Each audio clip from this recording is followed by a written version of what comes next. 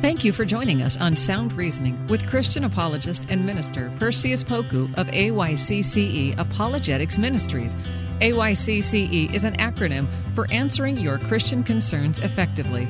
And it's our prayer that this program educates, trains, and empowers you to defend your Christian faith with confidence. Perseus has his bachelor's in history and a master's degree in apologetics. Enjoy this equipping time so that you may answer questions effectively. Now here's Perseus Poku on Sound Reasoning. Welcome to Sound Reasoning. I'm your host, Perseus Poku. 1 Peter 3:15 tells us to sanctify the Lord God in our hearts. Be always ready to give each man or woman an answer, a reason for the hope that lies within you, and we are to do it with gentleness and respect. We're living in a society where the teachings of Christianity is being attacked on every front. God is being attacked. Jesus is being attacked. Teachings dealing with the Bible, internal and external evidence is under attack. And one of the things that skeptics use often in terms of attacking our Christian faith deals with the synoptic gospels. And so today I wanted to talk about the differences, the obvious differences that we see in the synoptics. And we want to unpackage and give us all some ammunition so we can respond to those that ask us questions about the Bible, especially the synoptic gospels. And so I'm so thrilled that we have a guest with us today. His name is Mike Licona, and Brother Licona is Associate Professor of Theology at Houston Baptist University, and he's also the president of Risen Jesus Incorporated with his background, a PhD in New Testament studies. And you also find him in numerous other publications, The Case for the Real Jesus, for an example, The Resurrection of Jesus, and a book that I read, which is The Resurrection of Jesus, a new historiographical approach, Paul meets Muhammad. Well, without further ado, let's welcome our guest today, Mike Licona. Brother Mike, how are you? Good, Perseus. Thanks for having me on. Thank you. Now, my first question deals with the presentation that I witnessed, which you talked about the gospel differences. And you state that the style of writing found in Matthew, Mark, and Luke was not unique to themselves, but was in accordance to similar writings found during the Greco-Roman period. Can you please explain that to us and how that relates to the synoptic gospels in terms of the writing from the Greco-Roman period? Sure. Well, all of the biblical literature is written in a genre or literary type that was contemporary with the authors of that day. So, for example, songs is poetry. Ecclesiastes and Proverbs is what was called wisdom literature. So there was other wisdom literature from the Jews, from the Egyptians, from other cultures. That is not at all to suggest that the literature we have in the Bible is not divinely inspired. It doesn't say anything one way or another to identify the genre of the particular biblical literature. I'm just saying that they were writing according to a literature that was contemporary with the authors. Of course, you've got the prophetic literature of the Jewish prophets. You come to the New Testament, you have the book of Acts, which virtually all scholars would say that is historiography, or right. It's written as a history of the church. That is not to say the historians, all of them would say that it's accurate history, but it is written in the genre of history. You have the letters of Paul, the letters of Peter, and the letter of James, etc. These are letters, they're epistles. You have the book of Hebrews, which most now agree is a homily, it's a sermon. You come to the book of Revelation, that is what is called apocalyptic literature. There was other apocalyptic literature of that day that talk about the end times, things such as the book of First Enoch, which is interestingly quoted by Jude in his letter, which is the next to last piece of literature in the New Testament. There was also Fourth Ezra. That was also considered apocalyptic literature. These read a whole lot like Revelation. So these, all the books of the Bible were written according to a genre that was contemporary with them. When we come to the Gospels, therefore, we would expect that they're not going to be unique in that God wrote all the literature, had all the literature in the New Testament penned according to a genre contemporary with the authors, until you come to the Gospels, and that they stand unique. There's no reason to think that. So then we'd say, well, what are they written? Well, most scholars believe that the Gospels in the New Testament are Greco-Roman biographies. There's some question over Luke. Some would say that Luke is historiography, just like it's a history, just like Acts is. It was written in the same genre. So, and that's possible. But most scholars do believe that the Gospels are biographies, and for some reason that is unknown to us today, the Jews of that period did not write biographies of their sages, of their teachers. So if the Gospel authors were going to write a biography of Jesus, then Greco-Roman biography was the only game in town. And when we look at the characteristics of Greco-Roman biography, we find those also in the Gospels. Things such as they're written in continuous prose narrative, they contain stories, teachings, anecdotes, and speeches that are combined to form a narrative. You have the life of the main character is not always covered in a chronological sense when we're talking about ancient biographies. You have a attention that is focused on the main character rather than on an event or an era or a government, as we would find in a history. Mm-hmm. In ancient biographies, we find little to no attention given to the psychological analysis of the main character. You learn something about the main character's ancestry, and then you move rapidly along to the inauguration of their public life. And that's why, a lot of people say, well, why don't we find anything about Jesus' childhood in the Gospels? And the reason being is because they are Greco-Roman biographies. Which talked about the ancestry. You've got the genealogies, of course, in Matthew and Luke. In Mark, it talks about Jesus it starts by saying Jesus is the fulfillment of prophecy. In John, in the beginning was the Word, and the Word was God, and the Word became flesh and lived among us. So you've got how they're introduced and their ancestry. He's the Son of God. And then it moves rapidly to go, boom, right into their public life. So right. That's exactly what we have with the Gospels. Right. There are the right lengths of Greco-Roman biography, something that would typically be read in one sitting. So, I could go on and on with these things. There are many different qualities of Greco-Roman biography, and we find them all in the Gospels. So that leads me to my next question then. If they fit the genre of Greco-Roman writings, then were the disciples, Matthew, Mark, and Luke, influenced by that period in terms of trying to reconcile the fact that the Bible says that these were unlearned men? So please connect the dots for us.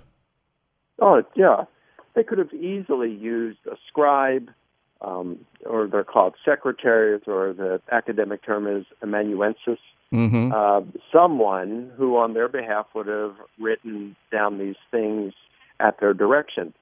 And this would have been commonplace even if a person was lettered, even if they were literate, could read and write, and were highly educated. Cicero, very highly educated. And yet he had Tiro, his secretary, his scribe, would write most of his letters for him.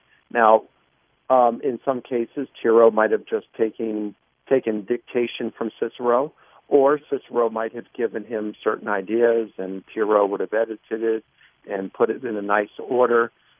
We find Paul doing this in his greatest theological work, his letter to the church at Rome. Right. When you come to chapter 16, verse 22, it says, I, Tertius, who write this letter, send you my greetings. So it would be, and Paul was a very educated person, highly educated. Right. So it could be typical even of an educated person to have a scribe to write things down, much more an uneducated person, like probably most of the disciples were. Thank you for that explanation. So my next question deals with, and I was exposed to this through you, so thank you for the illumination in terms of the historicity of this question. You talked about the composition books during that era, used by students of literature as well as students of rhetoric in the first century. And how are those books connected to the discussion that we're having now about the genre of the gospel writers? Please connect those dots for us. Well, these compositional textbooks, what they were, and we have a few of them from around the first century, one a Greek writer named Theon, and a Latin writer, a Roman named Quintilian, who wrote toward the end of the first century. And they would talk about various techniques, that exercises called progymnasmata, which should be taught to usually young males in their mid-teens during a secondary or tertiary part of their education process when they're learning rhetoric. So they're learning how to speak, to give speeches, to put together arguments, to write and compose letters and various things. They have these exercises in order to teach them how to write and how to give speeches. And these exercises, progymnasmata, taught them, one of the things they did was taught them how to paraphrase.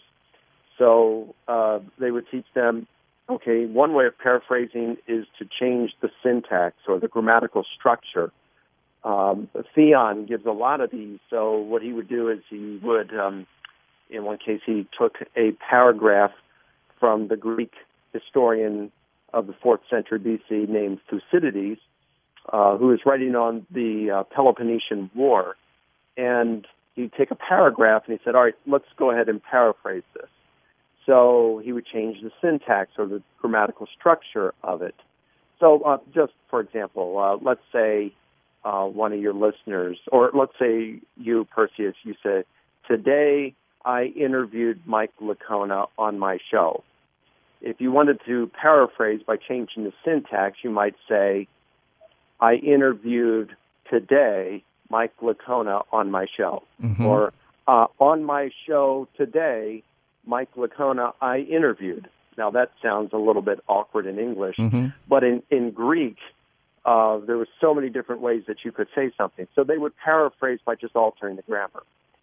Another thing they could do is by adding to the thoughts. And that would be for purposes of like clarification or expounding in order to get the point across. We find Matthew doing this on occasion. Or you could do for subtraction. You abbreviate it for, just for purposes of economy in your writing. You could substitute by putting in a synonym. So instead of saying, today I interviewed Mike Licona on my show, you could say, today I interviewed a professor from Houston Baptist University on my show. Okay, so you just substitute in there. That'd be a way to paraphrase. Right. So there are different things. You could do another thing. It gets kind of interesting, Perseus, at times. Like, for example, Theon says, hey, you can change a statement to a question. Or you can change a statement or a question to an exclamation or a command. Or you could create a dialogue. We find the gospel authors doing this, especially Matthew. We find him doing it at times, where he just takes a teaching of Jesus and to make the narrative perhaps more entertaining, or to get the increased drama, get the point across more clearly, he changes the teaching and creates a dialogue out of it with his opponents.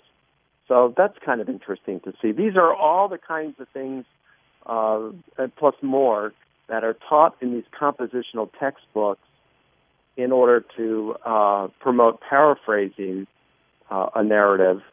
And you were taught, you were supposed to do this. This was the proper way of writing. And we find the gospel authors doing this. It gets really real. Once you understand how they were taught to write and you understand what this involved, then when you notice it in the Gospels, it's like, wow, this is pretty neat. They were doing proper history and biographical writing as they would have been taught to do. Thank you. If you're just joining us, we're on air with Brother Mike Licona, and he's sharing with us information about the differences in the Gospels and why there are differences. And I find this subject and information just so enlightening, and I'm a history buff, so I really appreciate him sharing with us the background of first century Greco-Roman period writings. And so, Brother Licona, would you say this is the main reasons for the differences in terms of the way the narrative is written? And let's say it's the same narrative in all 2 or 3 synoptics. Is that the main reason why they're written differently or laid out differently? Well, Perseus, I would say it's certainly one of the main reasons for it. There would be some others, compositional devices that aren't necessarily mentioned in the compositional textbooks, but nevertheless, ancient historians use them frequently. That would also account for many of the differences. In fact, those compositional devices would account for the larger differences that we find in the Gospels. Excellent. So now let's attempt to dive into a few examples of what you're talking about in terms of differences of the same narrative in the different Gospels and synoptic Gospels. So, for example, you talked about the differences in the recording of Jesus on the topic of divorce. Mark 10, 1 through 12, and Matthew 19, 1 through 12. Please walk us through those apparent differences. Sure. Well, the main difference, you have it in, let's say, when Jesus is talking about divorce in Mark, the Jewish leaders come up and they say, hey, is it okay? Moses said it's okay to divorce. What do you think about that? And so Jesus responds to them. And, I mean, there's a lot of differences in here. A lot of them have to do with the compositional textbooks where, who asks the question or who brings up Moses and things like that, or changing a statement to a question. That's going on here. One of the main differences, however, would be in Mark, Jesus basically says that if a man divorces his wife and marries another, he commits adultery. Mm-hmm. So most scholars believe that Mark was the first gospel, the first of the 4 gospels to be written. So if you are one of the readers or hearers of Mark's gospel in the first century, on what basis can a person get a divorce? Well, there are none. There are no bases. So, but you say, well, wait a minute. Isn't there something that Jesus taught about divorce, if marital infidelity is involved? Yes, that's in Matthew. Matthew takes the same teaching, and he says if a man divorces his wife except for the cause of immorality, he commits adultery. And marries another, he commits adultery.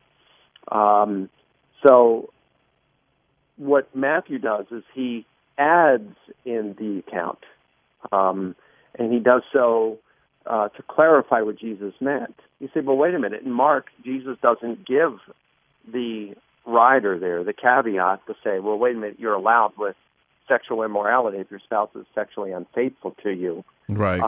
But Matthew has it.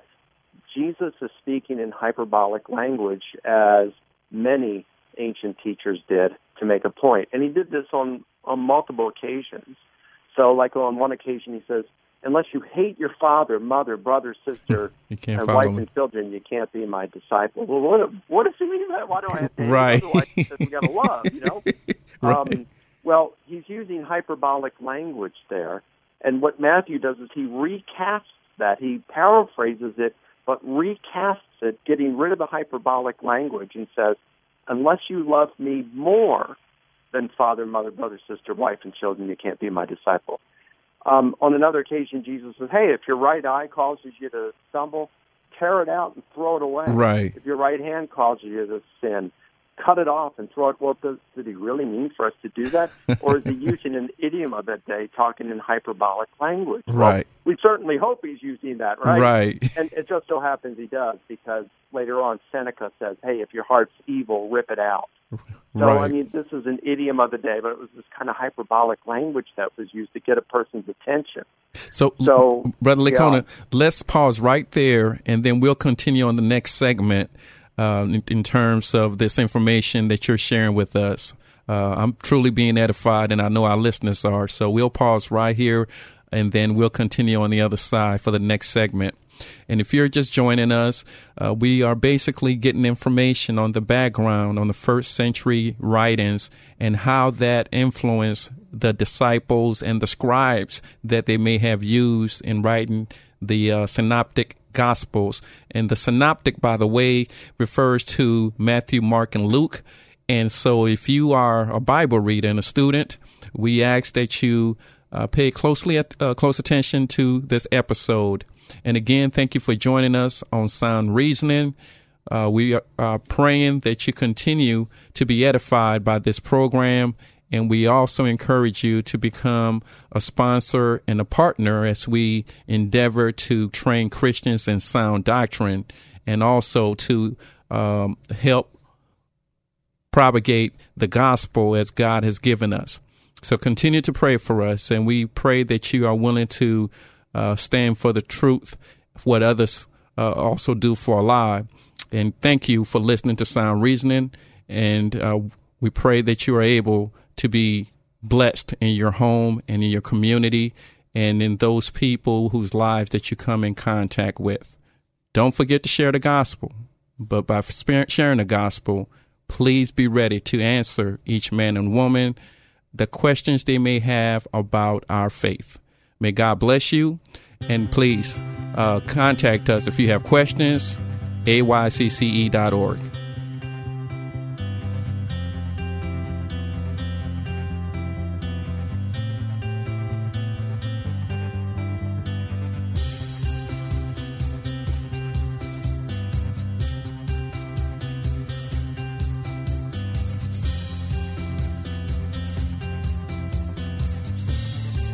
Thanks for listening to Sound Reasoning with apologist and minister Perseus Poku from AYCCE Apologetics Ministries. It is our prayer that this lesson has equipped you to share and defend your Christian faith with boldness. AYCCE offers training in apologetics, biblical studies, and systematic theology. You can also join us for discussions on Facebook at AYCCE Apologetics. For more information, visit our website at aycce.org. You can also send an email there to ask questions or to support our apologetics ministry. That's aycce.org. Join us next week at this time, and remember, Titus 1:9 says to hold firm to the trustworthy message as has been taught, so that you can encourage others by sound doctrine and refute those who oppose it. AYCCE, answering your Christian concerns effectively. aycce.org. Scripture and brain science agree. Meditating on God's Word transforms us and reduces stress in our lives. I'm Jody Nisnik, host of So Much More, Creating Space for God, a scripture meditation podcast. And each week, I give you space to hear God's Word, listen to the Spirit, and pray about what's on your heart. And then we have a thoughtful conversation with guests to help us go deeper. Listen and subscribe at lifeaudio.com.